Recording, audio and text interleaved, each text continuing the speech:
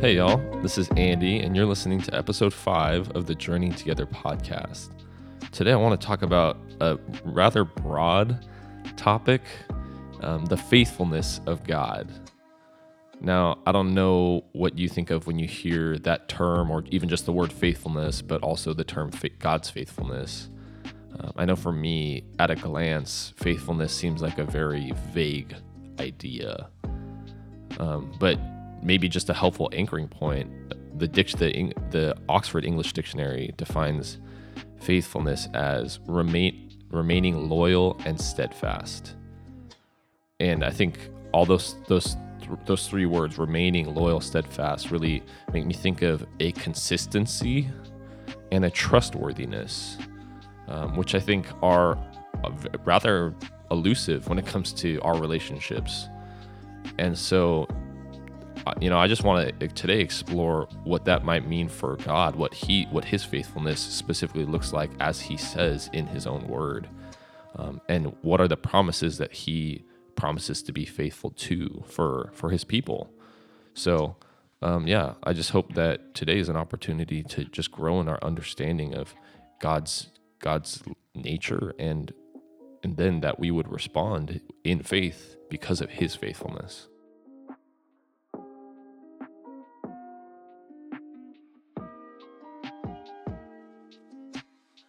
Exodus 34:6. The Lord passed before him and proclaimed, the Lord, a God merciful and gracious, slow to anger, and abounding in steadfast love and faithfulness. Deuteronomy 7:9.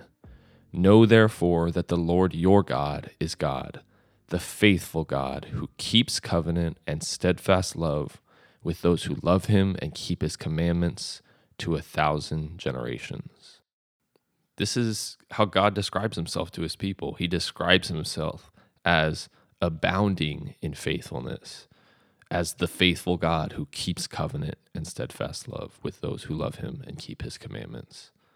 I think it's so important to realize that that's how God chooses to identify himself, to describe himself, to present himself to the people that he calls to him.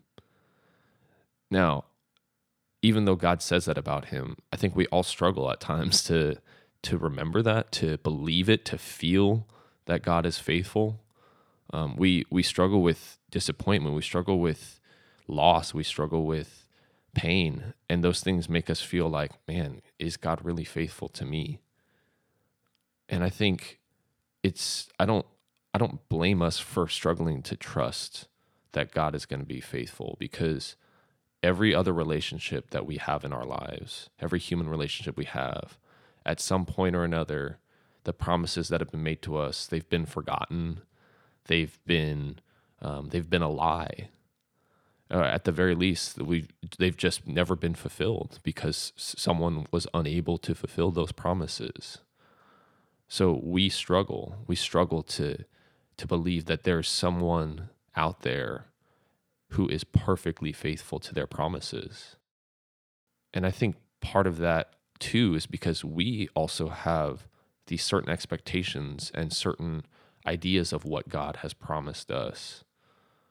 This might sound trite, but things like the prosperity gospel that say, oh, God promises you health and wealth. Those are not promises that you can find in Scripture. Those are not promises that you can see God making in Scripture to his followers. He doesn't even promise things like a spouse or children, which so many people desire deeply and understandably. He doesn't promise those to all his people. I mean, he doesn't promise things as deep as a sense of comfort or a sense of control in this earthly life. We are not him. We can't control things the way he does. And this world is broken, and so we will never be fully comfortable and have an easy life. Yet these are all things that at the very least subconsciously we develop expectations of, that we think that, oh, because God is a loving father, he owes me this, or he will give me this. Thankfully, he is a loving father. That part very much is true, and he loves to give good gifts. That is also true. But to give good gifts doesn't mean we will live a perfectly comfortable, uneventful life, so to speak. The thing that really started me down this path recently about exploring the faithfulness and promises of God was as I was preparing a sermon on Hebrews 11, specifically on Moses. Hebrews 11 is known as the Hall of Faith, where these historic figures from the Old Testament are talked about, and they're talked about in the context of their faith, how they accomplished big things by faith. And as I was digging deeper into Moses' story, and when you look at where he comes from before God calls him out, you see someone who isn't capable on his own, who isn't super confident in God on his own. But as God reveals first his promises of how he's going to work through Moses, how he's going to free the Israelites from Egypt, the very specific ways that he's going to do that, as God says that, and then as God actually fulfills those promises, Moses is emboldened, and he responds in faithfulness to God. And that's what we see in the Bible. We see his faithfulness as a response to God's faithfulness. And so to me, it's so powerful when you look at, okay, faithfulness isn't something that we necessarily just have inside of us, that it's a unwavering confidence that just comes because you're that way. No, it's really when we see God fulfill the promises that he has made to us. That's what empowers us to have faithfulness to him, to have faithfulness in the midst of circumstances that look anything but faithfulness. Now, unfortunately, not all of us get the same experience that Moses got, where we have an audible conversation with a physical manifestation of God. But even still, we have God's word in the form of Scripture. We can never forget that the Bible is God's breathed word that was breathed into the authors of the different books of the Bible. God is the ultimate author. These are his words given to us. And so what's beautiful is when we look at the New Testament, because we are God's through Jesus. So it's in the New Testament, especially after the Gospels, that we see promises that come through the words of Jesus and through the inspired words of the apostles in the various parts of the New Testament. And the first category of promises that's so foundational is promises of forgiveness, of salvation, of freedom. Romans 10:9 says, "Because if you confess with your mouth that Jesus is Lord and believe in your heart that God raised him from the dead, you will be saved." See the confidence, the certainty, you will be saved. 1 John 1:9, "If we confess our sins, he is faithful and just to forgive us our sins and to cleanse us from all unrighteousness." These statements that come with no doubt, with complete certainty, these are the words that God has ultimately spoken through the Spirit, that he will save us if we confess, that he is faithful to forgive us our sins if we confess our sins. So that's the most important starting point you could think of, that the first promises God makes is he will save us from our sins, the eternal condemnation, the shame, the pain, the death. He will save us from all of that if we confess of our sins and if we confess that Jesus is Lord. Now, the second huge category of promises that God's make is that he will be with us. He will be present amongst us. You know, Jesus' words in Matthew 11, "I will give you rest. I am gentle and lowly in heart, and you will find rest for your souls." And I don't know how many people need to hear that, but I know it's a lot. That God will give rest and that we will find rest for our souls in him. You know, some of the last words that Jesus spoke to his disciples in Matthew 28, "I am with you always to the end of the age." I am always. Again, the certainty of those words. That's a promise from Jesus. And, you know, one of the most powerful promises that I've constantly been going back to during this past year, just amidst all the pain and the strife, the chaos, the death, from Revelation chapter 21. He will dwell with them, and they will be his people, and God himself will be with them as their God. He will wipe away every tear from their eyes, and death shall be no more. Neither shall there be mourning, nor crying, nor pain anymore. That's what God promises will ultimately happen at the end of all things, when Jesus has come and he has abolished all that is evil, all that remains of Satan. After that, we will dwell with him. We will be his own people, and he will wipe away every tear. There will be no more death, no more sadness, no more tears, no more pain. Those promises, how often do we look elsewhere for fulfillment of those promises? It's so easy to want the immediate and the temporary, but those things, nothing other than God himself can perfectly satisfy. And kind of the final major category that speaks to a lot of the things, those promises that we think God has made to us about wealth and health, comfort, spouses, children, whatever. God does make a lot of promises about how he's going to provide and protect us. Matthew 6:33, Jesus is teaching, but seek first the kingdom of God and his righteousness, and all these things will be added to you. Now, in context, Jesus is literally talking about those who are anxious about having enough to eat and having clothing for themselves. That's all he's talking about. Those are some of the most basic, fundamental human needs.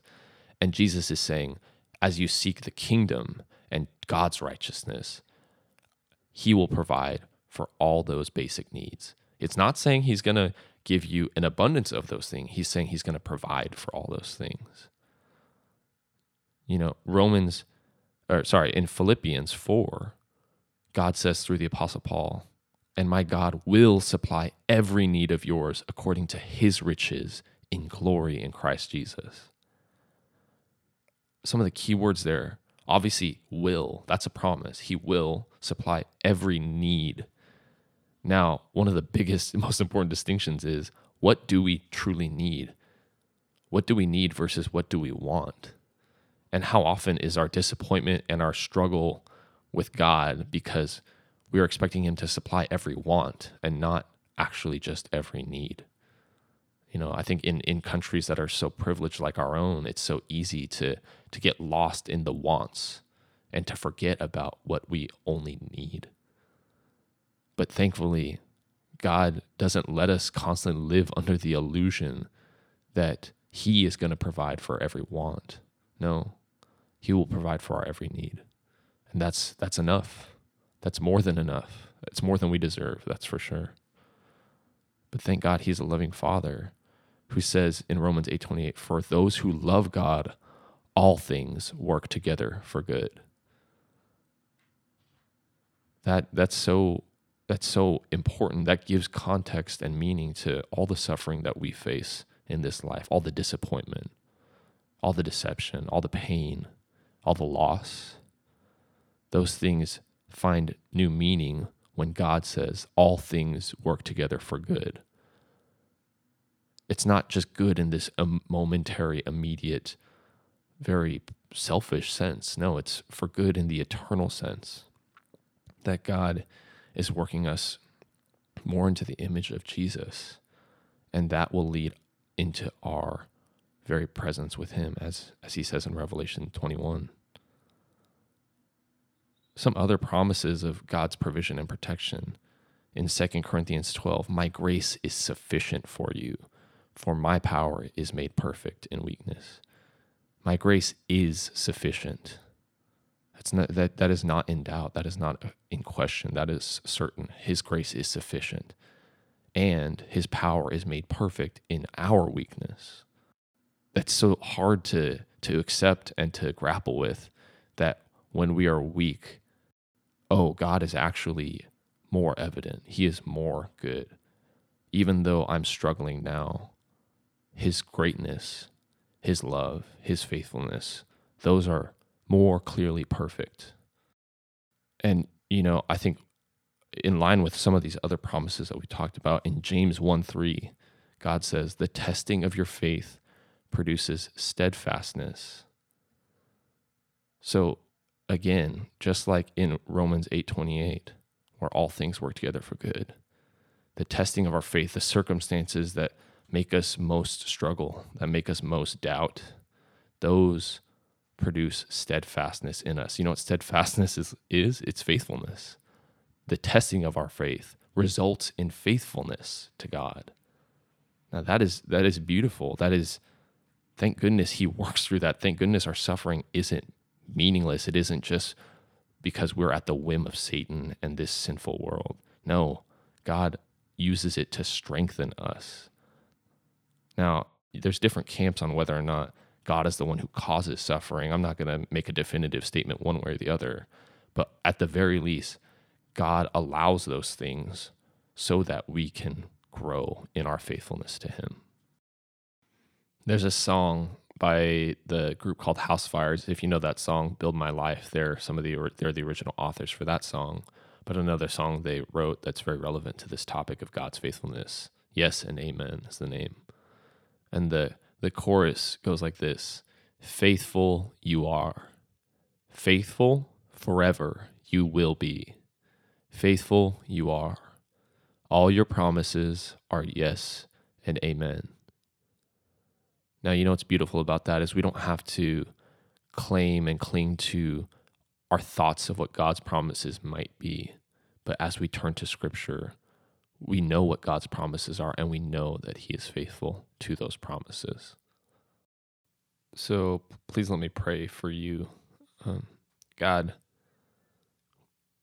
you are faithful, and your faithfulness truly is unparalleled. It is unlike anything that we have ever known in this life apart from you. God, we thank you that you are trustworthy and true, that everything you promise you will fulfill, and you are fulfilling now, God. God, we thank you that even though you don't promise all the things that we want, God, you promise to satisfy and provide for every need, every need. God, I thank you that you provide freedom, forgiveness, salvation, our deepest need. God, I thank you that you go even further, that you provide your presence to us. You promise to be with us, to comfort us in the midst of our sorrows, God, in the midst of our lives. God, and I thank you that you promise protection and provision, God, even more than the sparrows in the field or the lilies of the field, God, you provide for our needs. God, and we thank you that our suffering, our struggles, they aren't meaningless, God, but they find meaning in you. They find meaning in the fact that all these things are working together for our eternal good. So I just pray that today, as whoever's listening right now, God, and beyond this point, God, that you would just continually remind us of your everlasting faithfulness. And God, I pray that we would be emboldened, that we would be filled with gratitude and joy for your faithfulness, that we would respond with faithfulness, God. We love you. We thank you. It's in your Son's precious, mighty name, Jesus, we pray. Amen.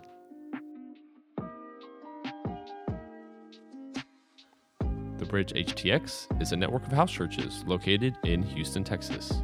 We commit to a journey of transformation together towards Jesus for the glory of God.